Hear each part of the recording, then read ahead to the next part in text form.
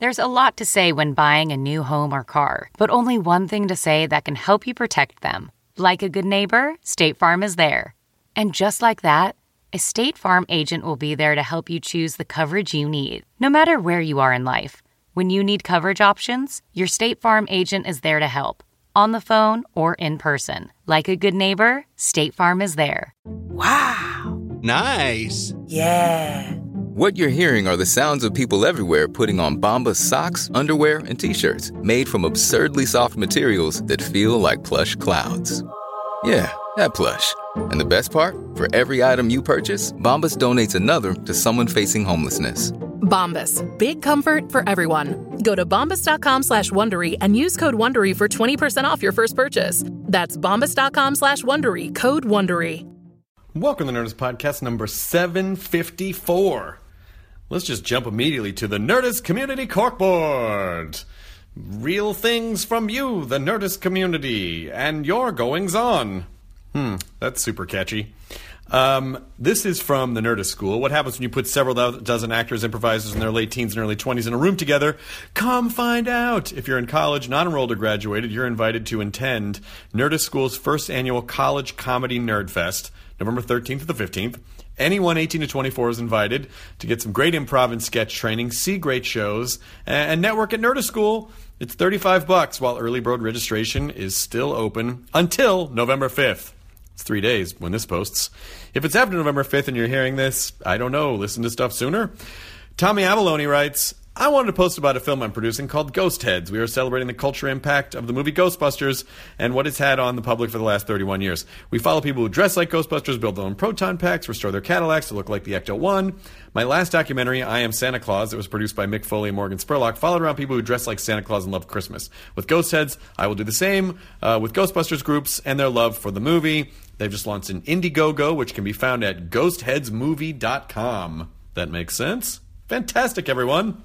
Also, I will be doing the stand-up comedies in Salt Lake City coming up, and Phoenix, and where else am I going to be? Kansas City, then next year, Nashville, Bloomington, I believe Atlantic City, Baltimore, and then San Francisco for the Fun Comfortable stand-up special taping at the Palace of Fine Arts. FunComfortableTour.com is the URL for that.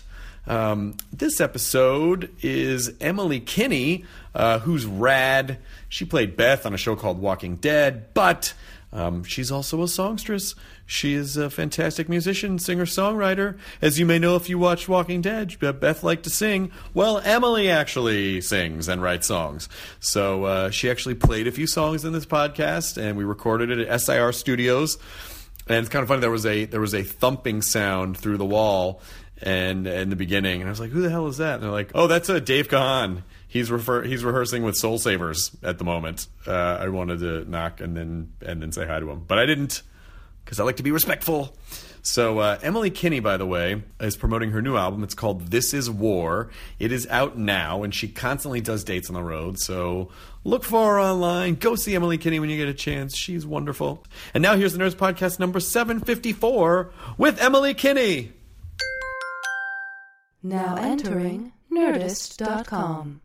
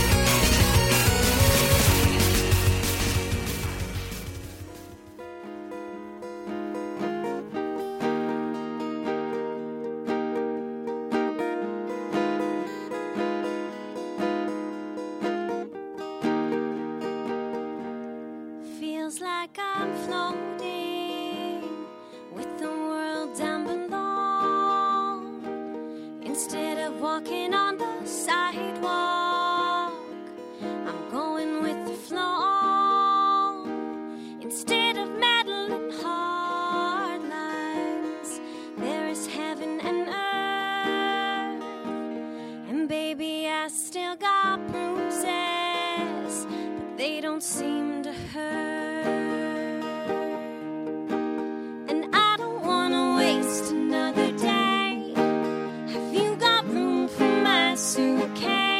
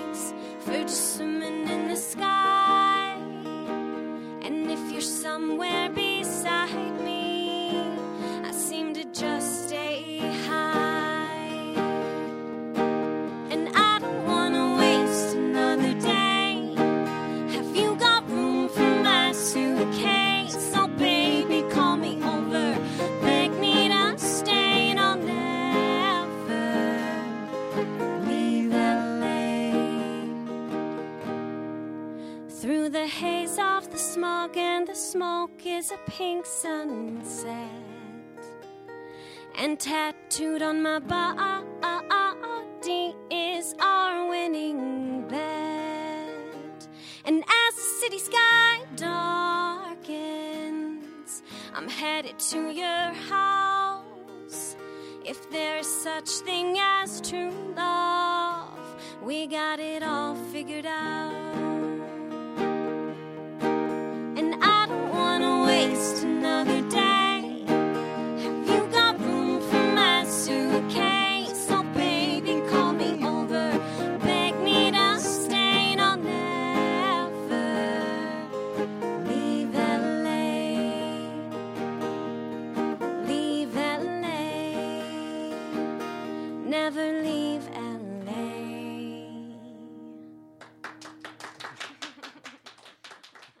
Okay. Yeah, this is where we record bands because the setup here is better. Yeah, totally. Most of the shows we record at my show at midnight, there's a little room there that we record. It's I see. Not as fancy as this at all. Oh, okay, cool. It just looks like a creepy office where, for the last almost 100 years, just weird auditions have happened in. So this is a much friendlier. As we found out that while you were playing here, Depeche Mode is rehearsing in another studio. Last time we were here, Kiss was in this room. So this is a pretty crazy. There's a pretty crazy collection of people that play here. Yeah, it's cool. I like it. So where are you? Are you currently on tour now? We just finished a few shows, like release shows, basically. So we did, L.A., Philly, D.C., and New York City, and that was all last week. So right now, no shows, but we'll be doing a bunch in November. And when you go out, do you just kind of go city to city, or do you do the tour bus thing? Yeah, we go. Well, the last tour that we did was 33 cities, 7 weeks, and we did a van and a trailer. Oh, that's nice. So we did sleep. We slept at hotels and stuff at night. Like we weren't sleeping on the bus, and it was cool. It was like small quarters. A bus would be nice, but it was fine. It was really fun. I think it's good. I think that's. I don't know. It just sort of adds to the mystique of the whole thing. I think I think it's good to not be too cushy all the time. Yeah, I mean, I think we were fine. Yeah, it was fun. We all were cozy on the van together, and I got to know what everyone's snack of choice was. Like when you go to 7-Eleven, I got to know everybody knew each other's snack and coffee choices, and it worked out. It was really, really fun. I mean, I say this, and of course, you came off a show where you were covered in blood every day, and yeah, it really picking ticks off your body at the end of the day. Yeah, totally. I was very clean on this tour compared to my job on Walking Dead. I was very showered and not covered in dirt, and so it was fun. People still adore you, and I still get the R.I.P. Beth. Whenever we do our show, people. I know. I went to the Walking Dead premiere on Friday. At Madison Square Garden. Yeah, and I saw Robert Kirkman and Scott Gimple, and they were like, you have to tell your fans because I'm totally friends with them, especially Scott Gimple. Sure. He sends me pictures of his baby and stuff like that. And they're they're still mad at me. They still send me mean tweets. So people, stop sending them mean tweets. They're very good people. It nice really people. and it really sucks. And unfortunately, killing our favorite characters is one of the things that drives the show because that's how the other characters are affected and one by one. And I never predicted when I took this job how attached I would be and how bad I feel when I know, especially, oh no, as soon as I saw, because you're obviously a huge spoiler, but if you're not caught up on Walking Dead, that's your fucking fault. They're starting season 6. Catch up. But your death was so sudden at the end of that episode, and so whoa, wait, what just happened? Yeah. And then, of course, then I feel like I need to come on and counsel everyone and make them feel okay. Yeah. But you coming on the couch and being there, and I'm sure it wasn't easy, but letting people know that you, Emily, are okay, and yes. That's so important for the fans. Yeah, definitely. I think even now, if I see people and they come up to me and say like, "Oh, I watched you on the show. I was so sad when you died." They seem happy to see me though, like up like a lot. Like it's almost this form of sort of therapy or something, being like, "Oh, see, it's just pretend, here I am in real life. Everything's fine." Because people get super locked in every Sunday night. They're just, Yeah, definitely. They're into it, and it is the benefit of having one of the most passionate fan bases is that it's great, when everyone's on your side. But then, like you said, like Robert or Scott, or if I say something that people don't like, then it's just they get really angry, Yeah.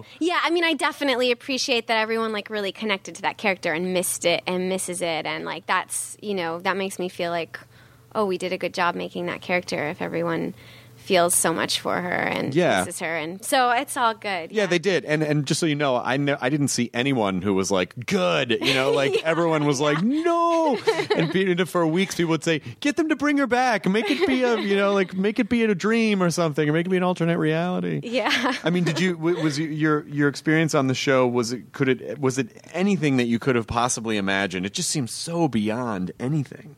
Yeah, I mean, I didn't expect any of it. I mean, I definitely was like working steadily as an actor in New York, and like when I first started working on this show, I was hired as a recurring role. So I thought, I'll do a few episodes. It'll be really awesome. I really wanted to work with Frank Darabont, and like at that point, only the first season, which was 6 episodes, had come out, and so I knew it was like had this great fan base, and I was really excited, but I had no idea that it would become, 4 years of my life. Now it's still a big part of my life. I mean, I still go to conventions. They became some of my really great friends, on this show. I had all these like amazing experiences, and I didn't have any idea when I started that it would become this huge part of my life. What do you think? What do you think Beth's journey was? Like, where do you think she started, and where do you think she ended up by the end? Oh, man. Big ticket question. Yeah. No, I mean, I think she was always, I do feel like she was all along like very much of like a caretaker and a very like strong person. So I feel like that was a thread that was throughout, even from the very beginning, season 2. But I do feel like she grew up a lot. Like I do think, she had to grow up really fast in the circumstances she was in. And I feel like you see her in the first seasons really listening and seeing how she fits into the group and how she can help. And then by the end, I think she's like, once she's with Daryl and on, she starts to really take control. Mm-hmm. And I think that she really grows up and becomes stronger and realizes, what more of what she stands for. And, I think she grew up and really became like, went from like being a teenager to being like a woman, and like, taking on all the roles that she needed to take on. Like you see her in the last season, not with the group and just having to stand on her own. Did the experience for you, how did it affect your songwriting? I mean, because obviously it's you're going on an emotional journey. Yeah. And you're going to be writing based on whatever kind of stuff you're trying to get expressed. So did it affect your songwriting? It totally did. And not just the show, like the storyline of Beth, the arc of Beth, but more the storyline of like my life of now I'm living in Georgia for a big part of the year, and the people that I met. I mean, I met people that I dated, and that became part of the stories that I was writing in my songs, and the surroundings that I was in become part of my lyrics. There is one song on my new album called Last Chance, and that one I remember coming up with, sitting down after being, I had like one free day after filming. I'd gone back to New York just for the day, and I wrote this song, and it was about the end of the world. And I was sort of wondering to myself, why am I coming up with all these lyrics about like the end of the world and like this is our last chance? And it is like a love song, but there's like things about how you're wandering through the streets and people have blank faces. And I was definitely referencing like zombies and sure, so that is it definitely seeped into my songwriting for sure. What do you when someone says what do you do? What do you say? Because you do a lot of different things. So do you say you're an actor or a songwriter, or do you just generalizing? I'm a performer. No, I usually say I'm an actor and a songwriter because I feel like that's what even almost more than a singer. I feel like I'm a writer, like a songwriter. Like I write poems a lot, and but of course, acting. I mean, I love it. So I feel like I'm both of those things. Is what I say. Because you've been working. I mean, I saw you on The Flash, which I love The Flash. Yeah, I do love too. The Flash. It's such a fun show. Totally. But then you were also on The Nick. Yes. And what other you? Masters of Sex. I just finished an arc on Masters of Sex, and then The Nick will come out next weekend because I'm not in it until season 2. Yeah. But yeah. What do you think the challenge is for you as, because people identify you, like they've identified you so much as Beth because that show is just so enormous. And so has it been a little bit of a, no, I get it. I did that character, but now, I'm going to do this other stuff too. Yeah, well, mostly it's been good, I feel like. And I do feel like a lot of Beth fans, if they happen to like tune in, if they do take the time to actually listen to the music, I do feel like it's, they do relate to it in a certain way. Like a lot of times it's, Beth has a lot of like female teenage girlfriends because that's who Beth was. And so, sure. And then my music, I feel like also sort of appeals to that same group. So in a lot of ways it's been amazing because, there's that audience. And if you're making songs, well, you need an audience. You need someone to listen to them, So mostly I would say it's been great. And, but there is definitely always that like backlash of like, oh, you're trying to do music, like right. Like, wait, what are you now? Because people want to know, they want to be able to be like, oh, Emily Kinnean, she's this, she plays Beth, and there's like a whole range of things that we all do every day. It's not just one job, but we all have lots of little aspects to our personality, and so I think it does get a bit confusing sometimes for people, but. I kind of just have to do what I want to do. Yeah, and ultimately, eventually, they'll catch up. Even if it takes a minute, they'll go, "Oh, okay," and then they'll start to expand how they see you. But a lot of that's on you to just continue doing what you want to do. Yeah, and I do feel like Masters of Sex was a very different kind of role, and I think that helped people be like, "Oh, that's like very different than Walking Dead." And I like playing all kinds of stuff. I mean, I loved playing Beth. That was really, really fun. But I feel like there's a lot of other things I want to do, too. So, was there any aspect, like, of all the characters that you played, is there one in particular that you feel more represents who you are, or do you find that they're just all shades of you? I feel like they're all different, I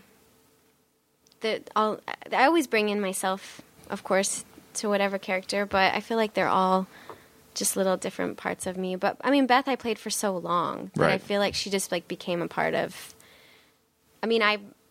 me, especially season 2 there wasn't much, so a lot of it was my imagination there wasn't a lot of scenes with Beth or a lot written, so a lot of it was things that me and maybe like the costume designer, or like when we talked as a group, like who is Beth, like that we were coming up with on our own in a certain way. So I do feel like there's a lot of things like Beth that are like me. I mean, we both love music. We both love to sing. So, And then were the producers aware of this? Or did you say like, hey, if you wanted to throw in some songs, Beth would be totally happy to do those?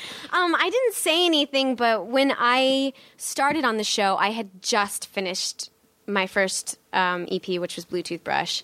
And in between seasons 2 and seasons 3, I had played a bunch of shows like in New York and LA.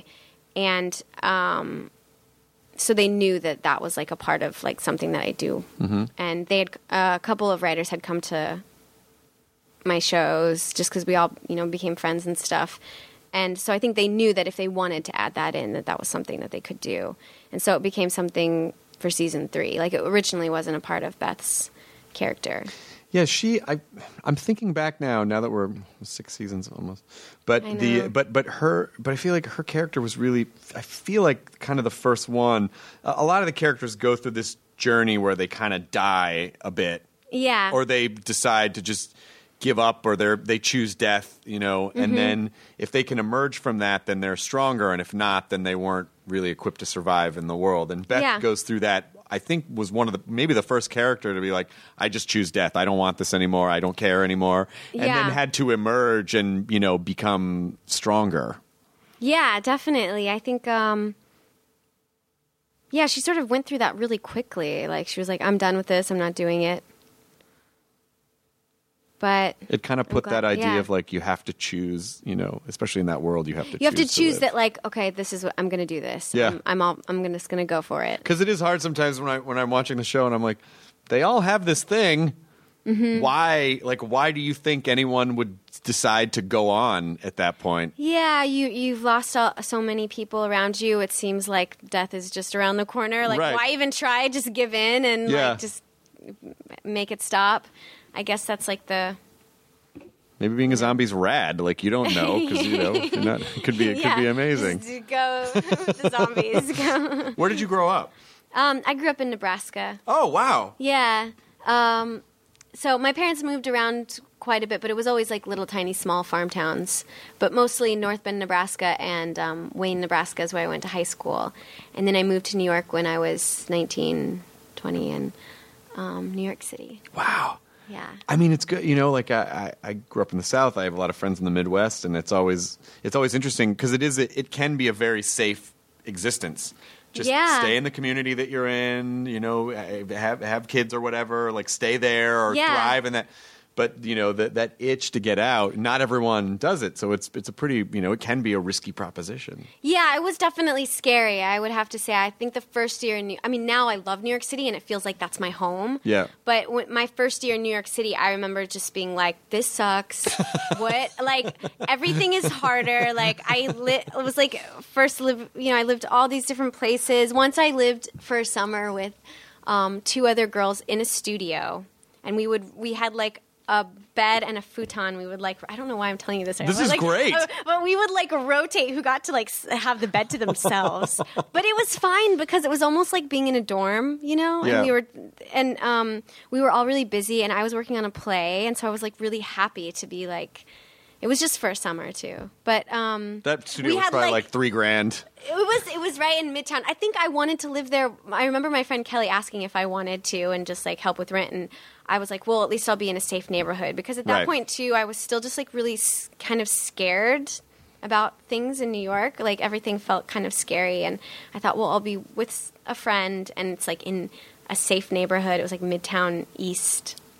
You kind of felt safe to me. You're almost surviving the New York apocalypse. Yeah. I felt so. And we had these shelves, and we put all of our clothes in this long hallway before you got into the studio. We put all of our clothes on these shelves. I'll never forget it because we built them so that we would have our full, wardrobe. Boy, I feel like you could only do that with. You could only do that with girls if it were dudes. I don't 3 dudes sharing a bed. Yeah, I don't know. Oh, come on, guys. That sounds so gross.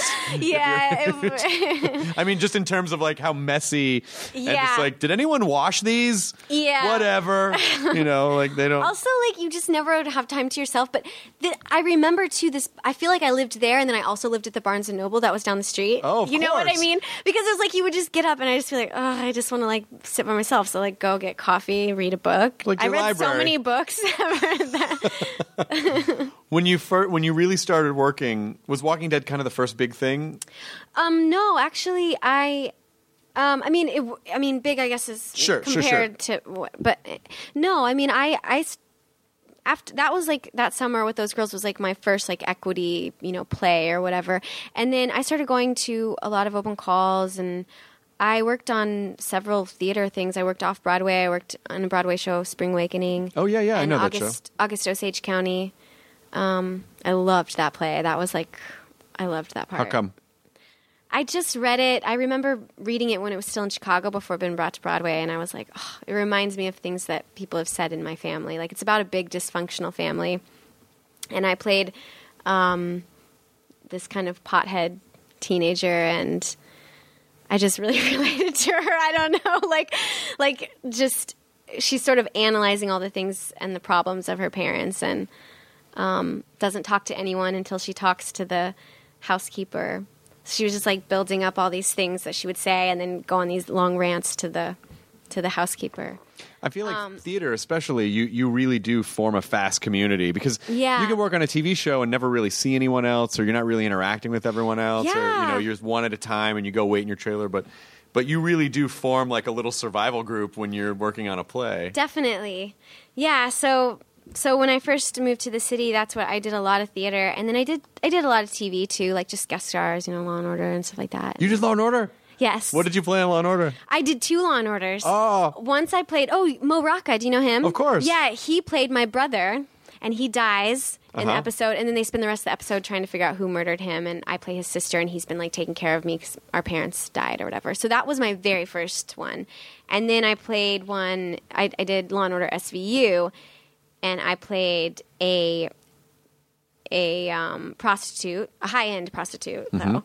And I get kidnapped by this guy who's like doing awful. I mean, it was awful. It was really sad and awful. But he's like capturing girls and chasing them down and drugging them and torturing them. And so I get tortured, and but they saved me at the end. Oh, good. They saved me. I didn't die. I didn't die. Yeah, Okay. Well, yeah, because I feel like that is kind of a rite of passage if you're a New York actor, having been through the Law and Order. Like once I finally got my Law and Order. Yeah, like, so many definitely. people do it. I remember getting that Law and Order one with Mo Rocca, and I was like, yes, it was like the best thing.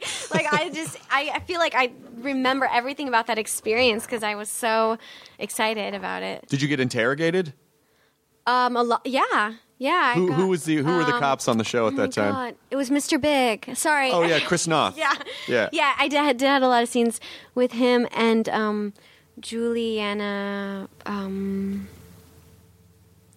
don't remember who was the other. I don't remember. It wasn't. So bad. I don't remember who the other.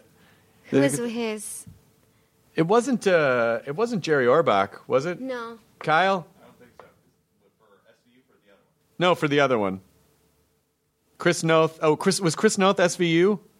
No, that was Vincent D'Onofrio. It's Criminal Intent. Criminal Intent. Oh my God, there's so many of them. So much Law and Order in our lives. Anyway, yeah, I got interrogated a lot. That's pretty rad. That was a show that I always wanted to do. I did a CSI, but I never did a Law and Order. But I'm curious, when you first kind of started, where did you go from the studio apartment? Oh gosh, actually after that studio apartment, I actually went back to Nebraska for a short time because I was totally broke. Sure. And I worked at a coffee shop, and I saved up. $1,000, which now seems like kind of silly, but I was like, now I've got $1,000. I'll move back to New York City. That's amazing. So then I moved back, and then I found an apartment in Brooklyn, and a few blocks away was a coffee shop called Gimme Coffee. So I found my apartment, and I actually moved in with that same girl, Kelly. We decided I had kept in touch with her, and we got a 2-bedroom though, so I had like my own bedroom, and I just walked around the neighborhood, and Gimme Coffee hired me to work there. So, so then I was living in Brooklyn, and I lived at that spot for a while, for a few years. That's pretty ballsy to just be like, okay, now I have an apartment. I'm going to go back. Like just going to New York with $1,000 where you have no idea. And actually, and I found my job though at the coffee shop like within the first few days of moving back to New York, and that apartment I only had to have. Didn't require any. It was like kind of a sketchy deal, but it worked for me. I was like, I'll do it. But I remember the landlord was like, "Oh, he just wanted to meet people. We didn't have to have a deposit. We didn't have to do any of that. We just had to pay first month's rent, and it was $1,600. So I had so that was exactly the right amount of money because I had $800. I had $1,000. Yeah. So you got $200 left to eat food. Yes, but then I immediately started working at the coffee shop, so I started making money and. That's good. Yeah, it was all good. And it wasn't too long before I got like another theater. I was always I never went too long without like some kind of gig, Do you, which is a good lesson in just like, just do it. If you had waited in Nebraska, you might still be hoping that you were in New York and I'm saving money, I guess. Yeah, people always everybody has a different sort of plan and path and things that are important to them, but I will say I think sometimes people will be like, well, I need to have this and this and this and this and this set before I do this other thing, like before I'm going to go to New York and be an actor, or before I'm going to go like write a song or something, like I have to do all these other like life maintenance things, and I'm sort of, I get too uncomfortable. If I have an idea, I have to kind of just like follow it through. That's good. Yeah. Because if you overthink it before you do it, then a lot of times you just might not do it. Yeah. I need this. Or I need and that this. was like terrifying idea to me. Like I really didn't want to stay in Nebraska. Now I look back and I'm like, oh, Nebraska was a fine place to grow up and really nice, and there's really amazing things about it. But at the time, I wanted to get out of there. Like I was plotting, you know. Do you ever think you'll move back someday? Do you think you'll buy a house in Nebraska just to go back? No. I don't. Sometimes when I was on tour, actually, we would go past little towns or little nice communities and stuff, and I would I would fantasize about it would be nice to like take a year and like live. But I feel like I get to do that. Like with Walking Dead, I got to live in like a little town in Georgia. Yeah. Being an actor, you get to experience different environments. But I do sometimes have this fantasy of like living in a small town for just like a year, just more as like a break. Yeah. You know, I think, and just to like live life and not be, you know, just a break. I'm sure you feel. Do you ever feel that way or no? Yeah, no, I do. I mean, I love my job, but there's something about having some clear headspace. I think for writing too. Oh well, yeah. You know? Well, you need it. You know, 'cause Yeah. you need to clear your head to be inspired. There sometimes you might get lucky and I'm inspired right now, but a lot of times if your head is filled with all the shit that you have to do, it can be a little intense. But Yeah. I'll travel across the country and driving to wherever I'm performing, and I see, this will be so great to live in this area. This is so peaceful. But I feel like if I did it for 2 weeks, I'd start to get freaked out. Like, Yeah. I need to do something now. I can't just sit here. I Yeah. can't just sit here. I have to do something. Yeah, I feel like it would be fun for a bit, like to pretend to live there for a bit, and then like, you know. But it's hard. It's also, we're so conditioned in this business. It's like, we got to take the opportunities because they're not. Yeah. Which maybe is true or not true. I don't know. But I do feel, for me, I sort of feel like, well, there's windows and my career's had ups and downs and now things are good. So I'm going to pursue these while I can. Yeah. And I would imagine, I mean, do you feel that way? Yeah, I mean, right now I'm having a lot of fun. Like I don't feel any need to. I mean, sometimes I'm like, oh, it'd be nice to take like a week off or Sure. something like that. Like I could definitely use that. but I'm having a lot of fun. Like I feel like the things that I wanted to do when I was in Nebraska, I'm like, God, I gotta get out of here. I gotta like make music and do plays and act in cool TV shows. Like I'm getting to do that. So You're literally doing all of those things. So like I feel like it's all pretty fun right now. Like I want to keep doing more of it. So anything I can do to like make sure that I can keep doing it is really, is good for me. If you had a good acting gig or a good music gig on the same night and you had to pick one, what would you choose? It would really depend on what they were. What if it That's was like so hard to pick. Carnegie Hall Oh my or like I don't know, whatever your favorite TV show Yeah. is, or like to work with a director. I know. You know what? I have to say, if it really truly was a huge opportunity for music, I'd probably choose music, only because there's something about it being your own. Right. It's like I'm like it's so wonderful to be picked to be in a TV show, or because like you audition or someone reaches out to you, or to be picked to be in someone else's basically the bigger vision, And like with music, it's like it starts with my brain and my vision, and so there's something about if someone was like, oh, here's a huge opportunity for this thing that came from your head, Right. and created, that's pretty special. Yeah, and then you'd also have to pretend to be someone else, and you get to be yourself when you're on Yeah, stage. there's something about being yourself. Yeah, that's pretty cool. I think I would probably choose the same thing. Yeah.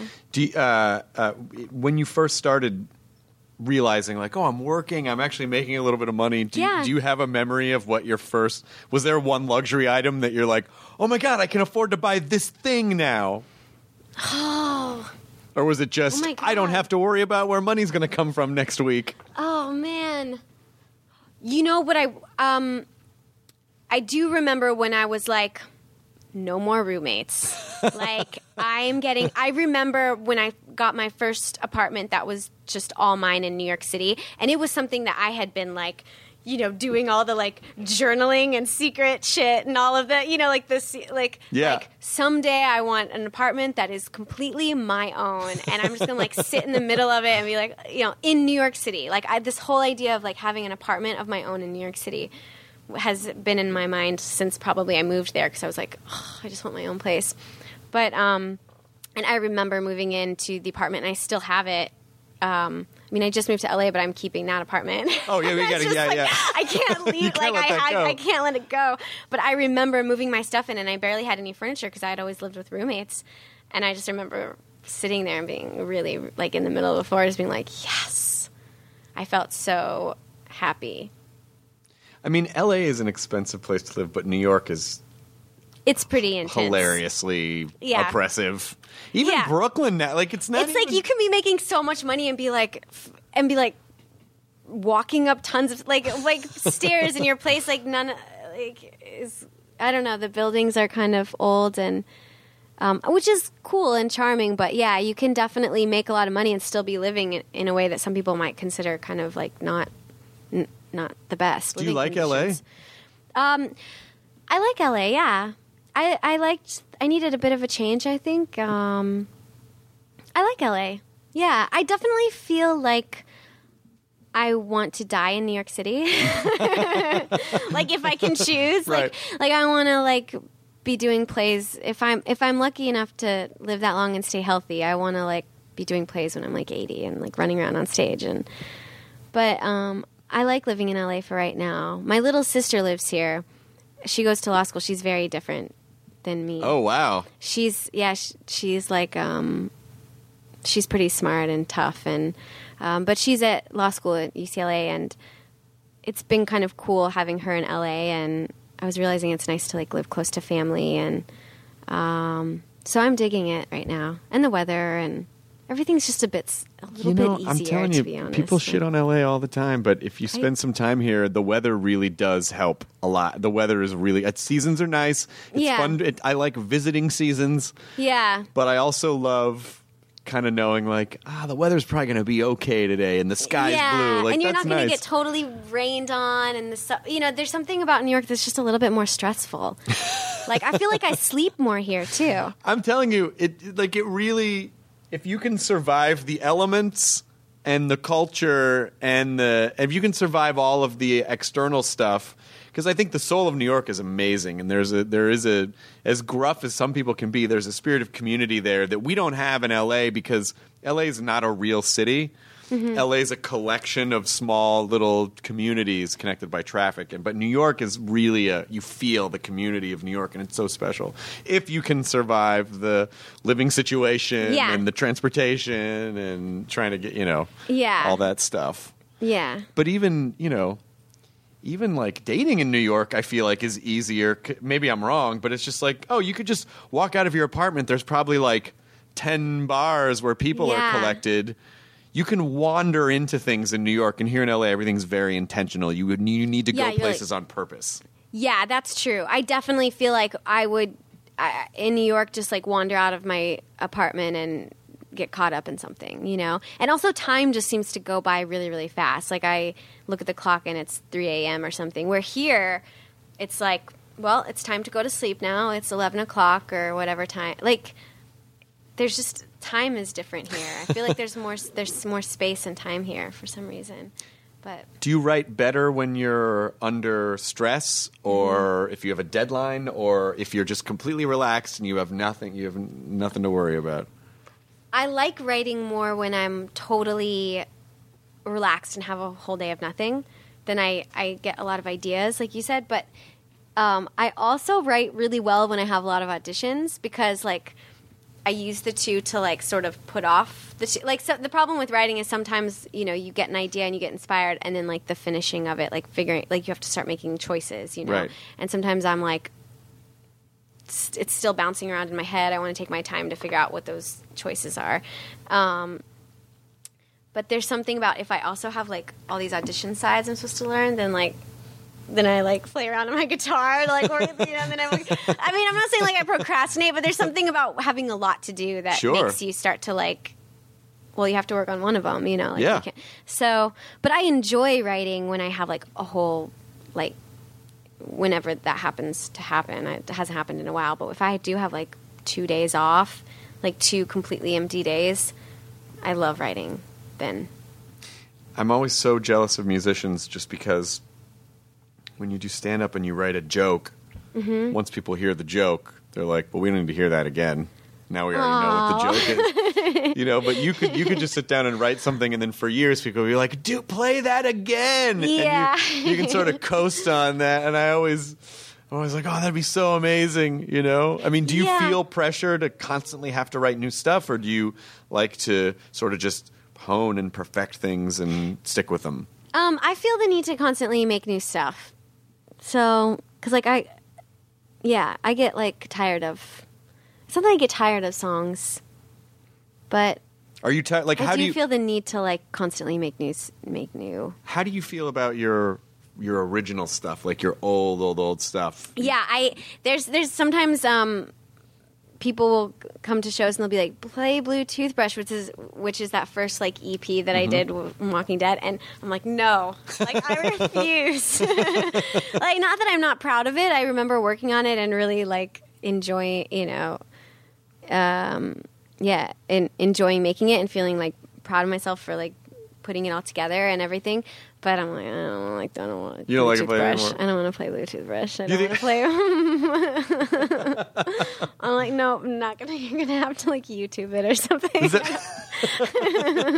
Not right now. Get off your phone. You could tell jokes over again because I feel like I guess you can. I guess you can't like go back to like if you're gonna go on like a tour, like a comedy club tour. Or You something. can't really like when you know every time you go through a town, you kind of have to have New. at least mostly, if not all, entirely new material. Yeah. Because otherwise, people will just be like, "Oh, you're just going to tell the same fucking jokes again." Right? But you know, Yeah. but with the song, you know, a song is such a journey for people, and it anchors them in a time. And a joke is more like a magic trick where there's a turn, and then people get it, and then they don't. Yeah. Need to, but occasionally, someone will, you know, go, I really like this joke. I want you to, you know, do this one joke because something about it was special. Yeah. But in general, people don't do that. Yeah, I with guess comedy. like live you can't. I was just thinking about the fact that like how many times do we like YouTube the same like funny video or like the same funny. I don't know. Yeah, like, you know, but that's different. I think. I mean, it. But you know, you really are people because people, especially with music, they'll bring a lot to a song. You know, they bring their own baggage to a song. 'Cause Yeah. it might mean something to you. It could mean something totally different to them, and who's to say who's right? I mean, Yeah, totally. You know what you intended, but you can't really tell someone they're not allowed to have the experience that they're having. Yeah. I mean, are you cool with that? Like, just like you put stuff out there and you sort of just let it go, and it's going to be whatever it's going to be. Yeah, and actually, I was just thinking the songs too for me start to sometimes change meaning, like or I start to see them in different ways, which is totally interesting. Like I remember where I was writing them and who I was thinking about when I was writing them, or the situation that I was thinking about. But it's funny how then when you perform them over and over and over again, they do start to take on their own little life, and you start to attach new things to them. And like words that I've written now, I'm like, oh, this is making me thinking of this new person that isn't that interesting? Like they start to take on their own. It's more like you're just like doing this thing and you write this thing and then it sort of starts to take on its own life. Do you have songs that are so deeply personal that you sort of feel like, oh, I'll never really tell anyone what this is actually about. I'll just kind of let them. Yeah, I do kind of. I feel like I want it to. I don't feel like it comes necessarily naturally to be like, this song is about this and I was doing this and it's about this exact person. I don't feel like that comes necessarily naturally, but you end up doing it in interviews and you end up telling people about it because you know that the fans will connect to it in a new way and in a special way, and they'll connect to you and your journey as a songwriter, and you know, maybe they'll be more interested in the whole project. So I feel like I end up telling the story about it. But it's not necessarily something that I always want to do. There's a song called Dad Says that I don't know why, but I hate singing it as much as like people love for me to sing it in shows and they'll always be like, that was my favorite one, and I like sing it a cappella and it's this whole moment. But it seriously feels like it takes a toll on me. Like I don't love because when I wrote it, I was really sad. And so it's hard. It's hard to just like do that. Like you have to experience it every time. I feel like I do. Even if I try to block it and just be like, well, I'm doing it for this reason. Yeah. It does. I sang it every night of tour, and it still was like very. I don't know. I guess that's like the actor that like you go back to that place and you like, you know, and I actually do usually tell a bit of a story with it when I perform it, but it's yeah. I'll even ask my band. I'll be like, I'm not gonna do Dad Says tonight probably, and they'll be like, you should do it, and then I'm like, it's the first one I cut when I know I'm gonna be like overtime at a set or this or that because it takes. I feel like it physically like takes a toll on me. I know that sounds weird, but like it takes. It doesn't sound weird at all. I mean, if you wrote it about something that was personal to you, and you can either tell me what that is, or we can say to the audience like, well, if you want to know, go see the show. Go see the show. Yeah. But or check it out. It's on Expired Love. It was on my last album. Now I'm talking about songs from my last album. But right. But I think people, I think sometimes when you're a live performer, sometimes people are like, oh, you're a puppet, and you should just get up there and dance around for, because it's a very nice thing that an audience does because it's very difficult, especially now with so many distractions with our devices and internet and what's available to us, and there's a glut of entertainment. It's a very nice thing for someone to get up, put on clothes, leave their house, park at a venue, go inside, be around a bunch of strangers, and say to you, Emily, all right, here I am. Take me on a journey. Yeah, I mean, just to get up and go to a show, you're right, is such a like thing now because you could have so much entertainment just stay at home. Yeah, it's scary to go out into the world. Yeah, and it's even for me. I love to go see live music. Like when I first moved to New York City, that was my favorite thing to do, and it's still like it is my favorite thing to do, and I still have a hard time making time for it. I wonder if there's any. It's kind of funny that no matter how many times you might do that song, that it doesn't get any easier each time. That you still don't get more, at least a little more armor from each time. I do get armor, but I don't know. It just feels like it wears me out. Yeah. And do when you meet people after shows and they go, why didn't you play this? Are you like, for Christ's sake, I'm one person. No. I only have so much energy. Or are you like, well, yeah, I usually am like, I do take it into account if someone says they missed a song and they are someone who comes to a lot of shows because I do want like people to hear what they want. Like you said, if they came to see your show and they're fans. But some songs fill me up more. Like they give me energy though. Mm-hmm. That song for some reason just like wears me out. And there's actually songs from the new album. There's one called Crash and Burn, and then there's another song called Weapons. And Crash and Burn especially, I haven't played it even though I've had release shows. I keep not playing this song, and I will play it, I think, during this next tour in November. But it's another one where it was very personal when I wrote it. And like, I almost like haven't been talking about it. And now that the album is out, I've seen a few people, actually someone this morning tweeted at me, out of all the songs on your album, I love Crash and Burn the most. And, how come you haven't been playing it? And I was like, obviously I didn't tweet them back, but, certain ones I love writing them, but maybe there's just something uncomfortable about. I guess that's why I should play them, right? Because people want to be moved and want to feel sad or uncomfortable, or they want to feel something, Well, when they come it's up to show. you as the performer to decide whatever you want to do. But I will say that as an audience member, to know that something that's meaningful to me is also deeply meaningful to you. Yeah. I mean, that's a real emotional arc in a show. You just have to decide if you can handle it, like if you can can come back from it afterwards and be like, okay, all right, and then, do something with more energy. Yeah. But I can tell you that in terms of the narrative of each show, those are the moments that people will really connect with, and they'll, like that will make them keep coming back to see you every time because they go, wow, what an incredible, and also it's so human to see someone expose themselves emotionally. Right. Because you want to connect with that, and makes you feel things, and it's and so I think I understand what you're saying. Yeah. But I also know that I think. Yeah, those are the ones you have to do. Like, those are the spots, the sore spots. When you look at your set when you look at the entire set, there are going to be some that are happier and some that are sad. And I think that's where, people are really going to take this whole trip with you. And then by the end go, wow, and they feel a lot of things and they'll keep talking about it, Yeah. So I think those are good things to do, even though I know they're hard. Yeah. But again, you'll just have to decide when you're standing on stage, like, okay, I have the energy for this tonight, or no, I don't. I mean, I think part of the trick to being a good performer is finding the energy, even though you feel like, I haven't slept in 3 days. We've been driving, Totally. I've had Cracker Barrel 4 times in the past 2 days. And Kind bars. That was on, like Kind bars for your dinner. Like, that's kind of a. You're definitely the Kind Bar dinner. I've done that so many times. And Yeah. it's like, they're smushed at the bottom of my bag that I travel with, and I just gotta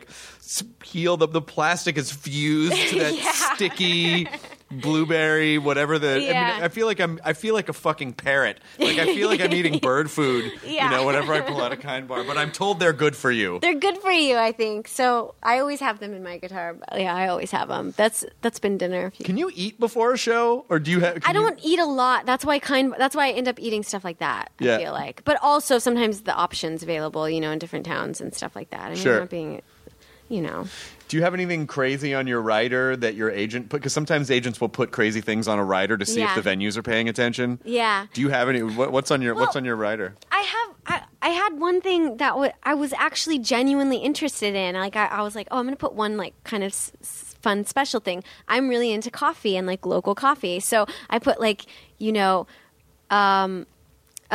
bag of your local coffee, whatever your best local coffee shop or locally roasted coffee is and stuff. And then, but the thing is, these venues, they're just showing up to work, and then they're getting the stuff really fast, whatever's on the rider, and they're like, okay, I'll get the oranges and the apples. And so nobody really did it. Because they're like, I'm not going all the way over to blah blah blah to get I just went to the grocery store and I'm grabbing a thing of the Starbucks or the Dunkin' Donuts, whatever, So it didn't really work. That was the only thing that I was like, I'm going to do something kind of special and quirky. You know what's going to happen now, Emily Kinney? What? Whatever city you go to, your fans are going to bring bags of local coffee. You're going to be like, why did I say that? You're gonna, your tow vehicle is going to be just packed full of locally sourced, locally grown coffee. Yeah. Yeah, I've definitely had fans bring me coffee because they know that I'm into it and into different kinds of coffee and stuff. But yeah, that's the only thing that's that crazy. Mostly it's pretzels and almonds, really boring stuff. I try to eat it. I try to put healthy stuff.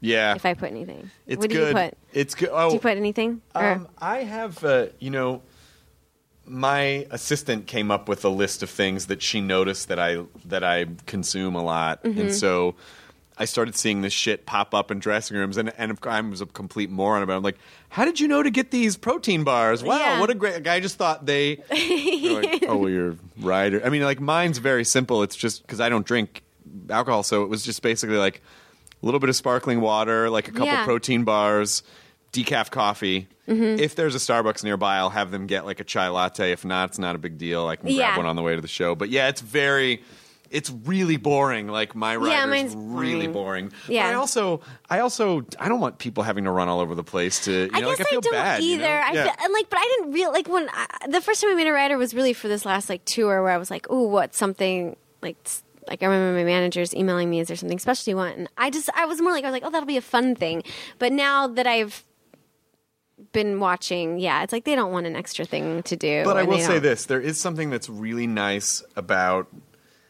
Because there's so much that you just can't control, and especially when you're on the road and you're away from home and you don't know what's going to happen. It's really nice to have as many certain things as possible. Yeah. So when you show up to somewhere, that's why, because I get shit all the time. People are like, why do you drink Starbucks? Why do you drink local coffee? And I go, hey, I'm not trying to fuck over the people who are local coffee artisans. It's just I have a lot of uncertainty in my life, and knowing that a Starbucks is the same every time. I do agree with seeing that. Seeing it in that room makes me feel like, oh, here's a little piece of home. Like, I just feel comfortable seeing that. Yeah, I do agree that, like, I will go. It's not like I'm definitely not against Starbucks, and I like it for that reason. That I know it's gonna, like, if I get an Americano from Starbucks, like, I know what it's gonna taste like. I know what, like, it's exactly what you want, and your chai latte is gonna taste a certain way. Yeah. And it's, I almost want to say, like, I'm only doing this for you guys because if I feel more comfortable, the show's gonna be better. Yeah, and then and then I feel good, and then you guys are happy, and then everything's great. Yeah. And everything leaves good. Yeah. Do you want to? What do you think? Do you want to? This is totally up to you. Yeah. Dealer's choice. Do you want to end the podcast with 2 songs, or do you want to start with one and end with one? Do you want to bookend? Wow, I don't know. What do you think is better? Maybe bookend. Do you want to bookend? Yeah, sure. So which song would you want us to play first? Would you want us to Never Leave LA. Never Leave LA. Okay. So, do you want? I know I just told you I didn't want to talk about them. Do you want me to talk? You don't have to. No, I will. I will. But I didn't know. No. I felt. This podcast is all about you and whatever you want. This is your domain.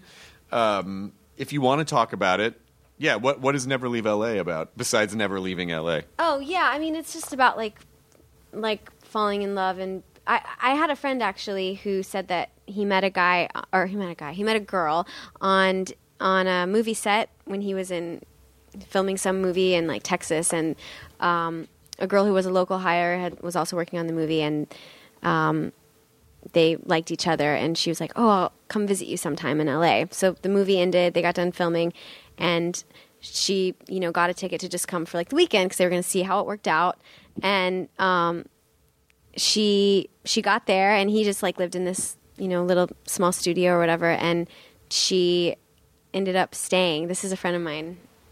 She ended up staying and just like never left, and then now they're like married. And have kids and stuff. Yeah, so that was like part of the inspiration for Good the song. Weekend. Yeah, like that was part of the idea of like.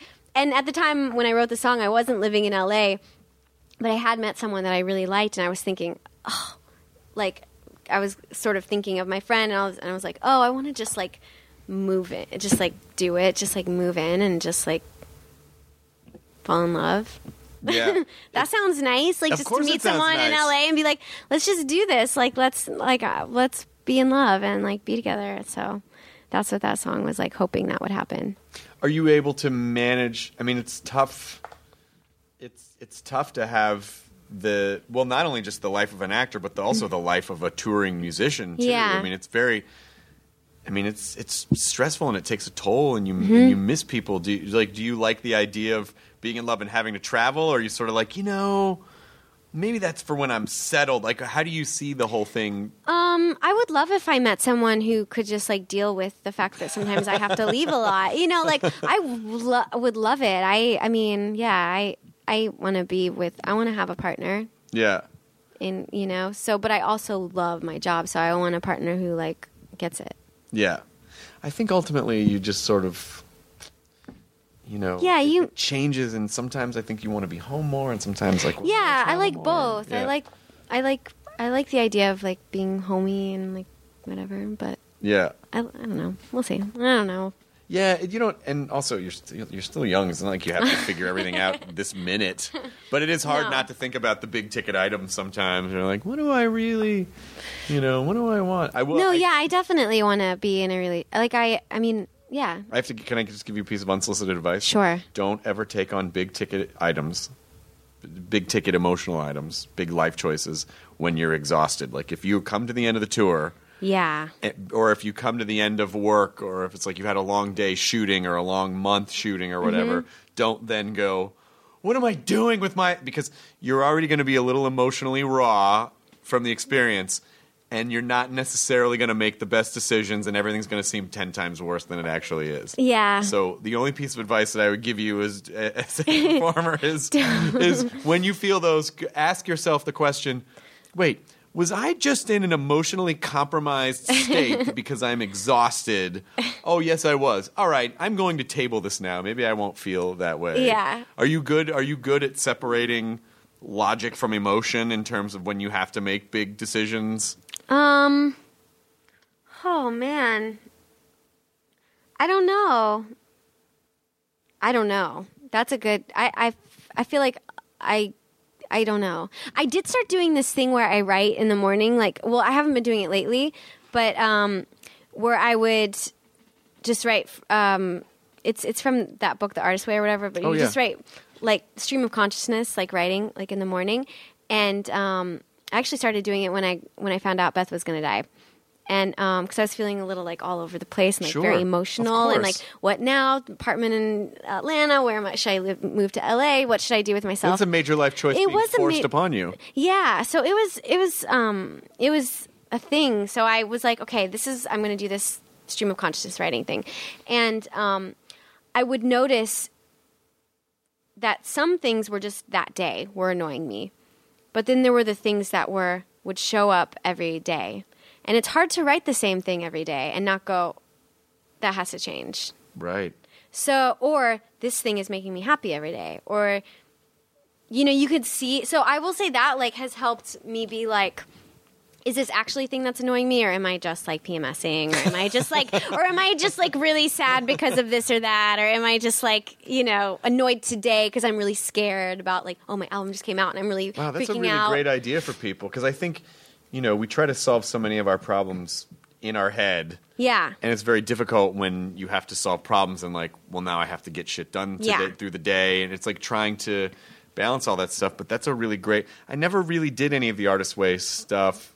But that's a really good one. But that's good for like life, like more than just your art. You should really do that. I feel like everyone should do that every morning because how else will you really know until you bring something into the physical world so you can look at it objectively and go, oh – you pretend it's another person. Oh, this person's probably dealing with this, and I'm that person. Maybe I should try to deal with some of this shit. Yeah. It was actually, this sounds kind of, but I, at the time, was sort of dating someone, and it was not going well.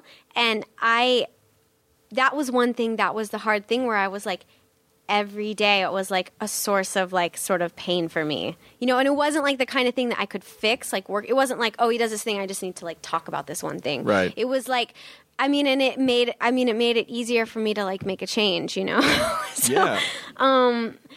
So I do think it was the right decision. But, or if there's something that you're doing, like, oh, I'm so annoyed that I feel this way or that way, that, you can like change. Does it weird you out at all? Like if you date someone and then it makes the news and then people are talking about it and you're like, that's my personal life. Oh, yeah, that makes me feel weird. But that is weird, right? It is weird, but I get it. It's weird. I don't know. It's unfortunate. It's something that's only been like recent, I guess, in the last few rounds of whatever. I mean, like I don't know if most people can really understand what that's like, but I would imagine it feels very invasive. Like, oh, that's my personal life. Yeah, well, you can start to feel like okay, this thing where I'm talking about you're writing how you feel and in your world, but you can start to think that the way other people feel actually matters to how you feel. Does that? Sure. And like, it doesn't really. No. Not that everyone shouldn't have their. If you think should be with someone or not or whatever, sure, tweet it, whatever. But like it shouldn't matter to me. Right. Like it should only matter to me how I feel in the relationship or if I like that person or if I want to be with that person. It shouldn't matter what you think. Right. But you can start to think it does matter.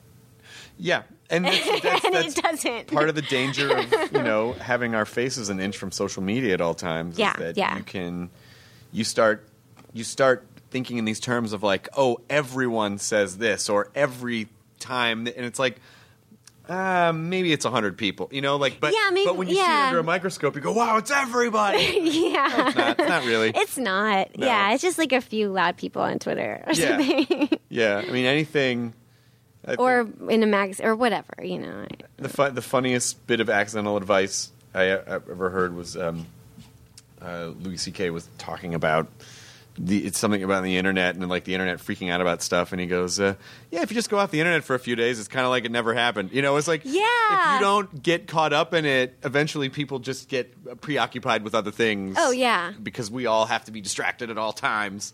Yeah. So it is good to remember, like, oh, this doesn't mean everything. Right. No. Do you kind of embrace those moments where things get weird or go sideways a little bit because you go, oh, I think I can write about this, you know, like I can get something interesting out of this. It's almost like, you know, a little bit of fodder for the machine. Yeah, I do feel like when I don't feel heard, when I don't feel understood, writing a song is really helpful because you know, I do feel like sometimes in relationships, and not just like romantic relationships, but all, or even that, like feeling like, oh, like if someone is commenting a lot on your relationship and like if you're a public kind of person, whatever, not feeling like they're understanding where you're coming from or not understanding what's really going on. A song is a good way to sort of be like, well, rather than to keep fighting someone, you know, you can write well, no, this is from my point of view, how I felt and what I feel like went on or what I hope for. And it's like you've had a chance to really make it something. Yeah. And make yourself heard. Where like sometimes when you're talking to someone who you're dating or having a fight with someone, no matter what, you're not going to be heard because they're also worried about being understood and heard. Sure. And, you know, sometimes it's just never going to happen. You're never going to be able to have that conversation that's really satisfying. And I feel like for me, music is, and I've always told people this, like, regardless of where it goes, as far as like, you know, selling albums or this or that, for me, writing a song is, that itself is very satisfying. Just sitting down, writing it, you know, playing it, making the thing, recording it for my own or doing a show or whatever, that itself is like really satisfying regardless of like if it's good or bad. Right. Or successful or not successful. Because you're able to convey so much more about what you're trying to say based on how you present the material. Yeah, I feel heard. I feel understood in some moment where I wasn't understood. So maybe you'll actually write a song about why you don't want to perform Dad Says. No, It's like the song that explains why you can't do this song. I do like... the thing that keeps me performing that song is because people always mention it after. It's like, oh, that one made me think of like my dad, or that song made me feel like this, or you know, like, so that's cool. Yeah, it is. And then so the other song you played with Michael is the other song. Oh yeah. That song. So I wrote that song actually when I was doing a play in San Francisco, and I met a really cool guy, and it's actually on my album. There's two songs that go together, so that's the second part. The first part is a song called Berkeley's Breathing.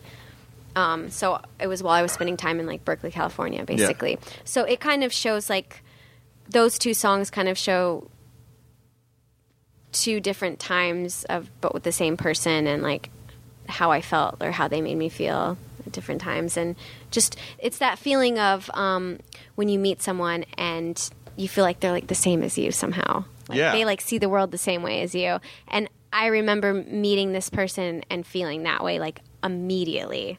Like from the moment that we met, it was like this person like is like sees things the same way I do somehow. Are you a fan of the Muppet movie? Yeah, I haven't seen that in so long though, since I was little. Listen, if you get a chance, watch the Muppet movie. There's I mean, first of all, it's amazing and it totally holds up. But this guy named Paul Williams wrote all the music for it, and he's been on the podcast a couple times. But he wrote one of my favorite lines in any song. This one character, Gonzo, is having this existential crisis because he feels out of place, he feels alien, but he's down on the earth, and he doesn't. They're on this weird journey, and there's a line where he says, "There's not a word yet for old friends who've just met." It's just like such a beautiful sentiment, but I feel like it's it's exactly what you're saying. Yeah. So I think you would appreciate. That. Yeah. That's exactly right. So, you know, watch the original Muppet movie when you get a chance. Will. You know, do you watch anything? I don't have cable right now, but I watch stuff. Do you watch anything? I watch stuff. I watch stuff. I look at television. I watch like television. I don't watch that much TV as much as I love acting. I just don't. I don't know. I just like the time just goes by so quickly in my day, and I don't watch but I watch. I'm really into this show, The Affair. I just got into Mr. Robot. Mr. Robot. But I'm behind, so don't like. But I love it. I love it so much. I haven't seen The Affair, but I know they just came back. Yeah, the second people season. seem to like it. Oh, it's so good.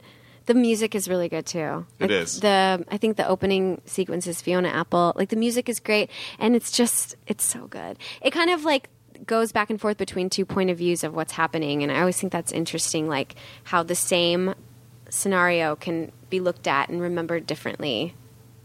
Like different people remember things just a bit differently. You know? That's cool. All right. I'll give it a shot. But there's so much television. There's so much television. I have a weird question for you. Okay. But this is, I don't know, this is sort of an ego question for me. I'm just curious. So, you come on to Walking Dead Season 2. Yes. And then all of a sudden they announce, like, there's just going to be this weird show after Walking Dead to talk about what just happened on Walking Dead. Yeah. Do you think that's weird, or do you like, what? Or do you even know that's happening, or is that... Yeah. Is that... Because it's such a... It's a strange thing to do. Mm-hmm. And in the beginning, we got made fun of a lot, like, you're just talking about, and now it's become a part of the universe in a weird sort of way. But at the time...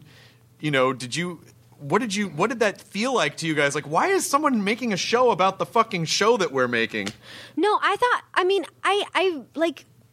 don't remember like exactly how I felt.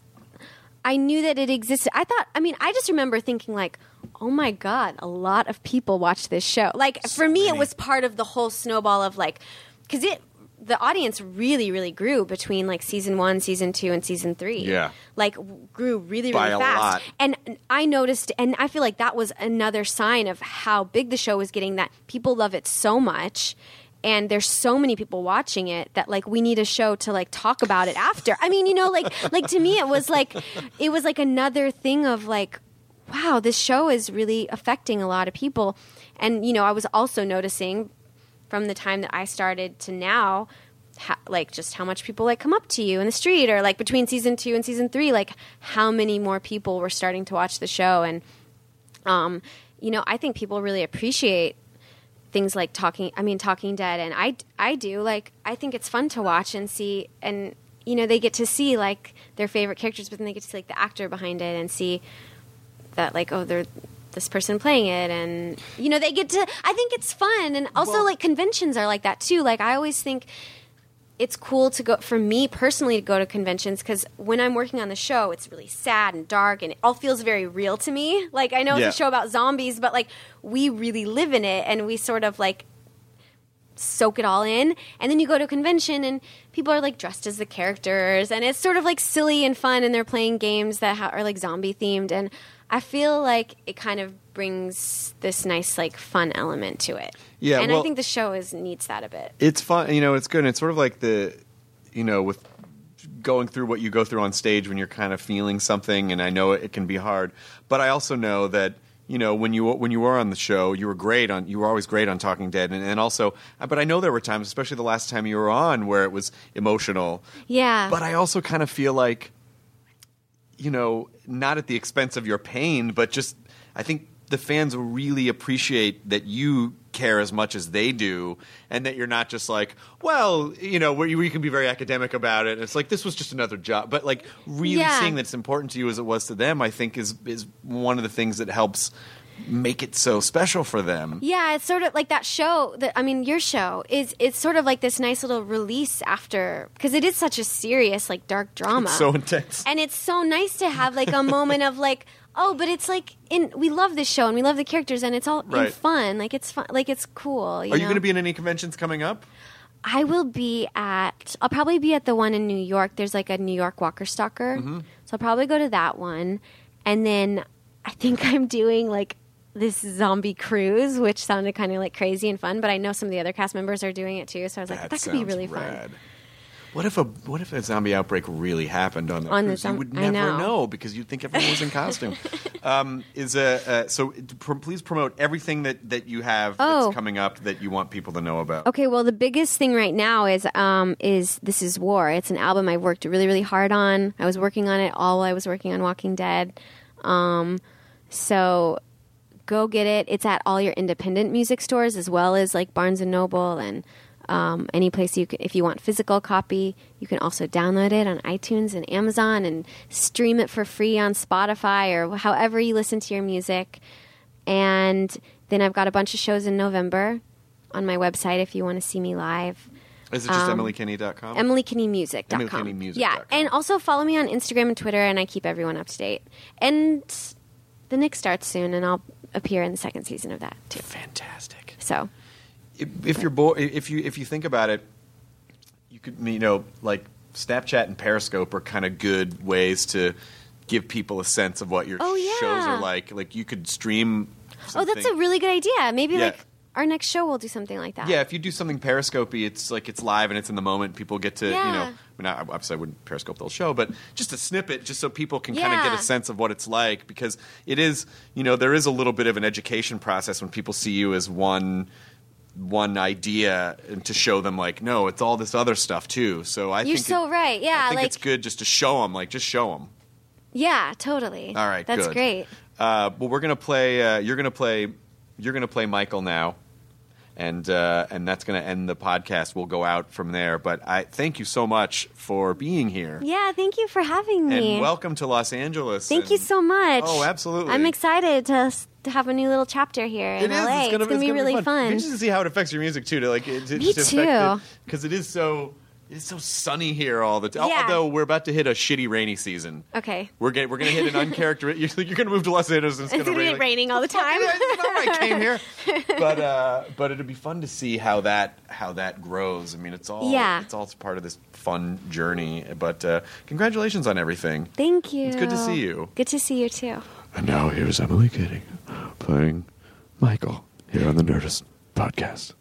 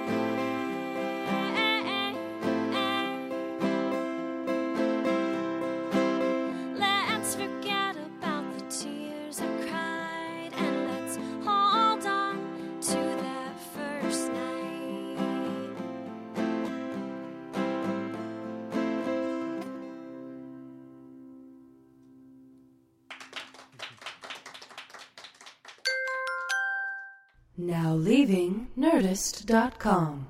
Enjoy your burrito. I have missed these Friday night dinners. Welcome to Harvey Graw. At these family dinners, Gracious, everyone! dysfunction is served. Wow. I can't have you all messing things up for my entire adult life. Oh, I'm sorry. Do we embarrass you? Jump, jump, jump! It's already better than I dared to dream. They're extra. Let the wild rumpus start! Woo, woo, woo, woo. And they're embarrassing. We know how hard it is to move on from the first girl that you ever slept with. Not the first girl who I ever slept with. Yeah, right. You're a regular lady killer. I thought you said it was going to be boring here tonight. No! I really hoped it would be. But they couldn't love each other more. It's Mom and Dad being totally normal. Wow. So, dinner next Friday, everyone? Wouldn't miss it for the world. Dinner with the Parents, Season 1. Stream free only on Freevee.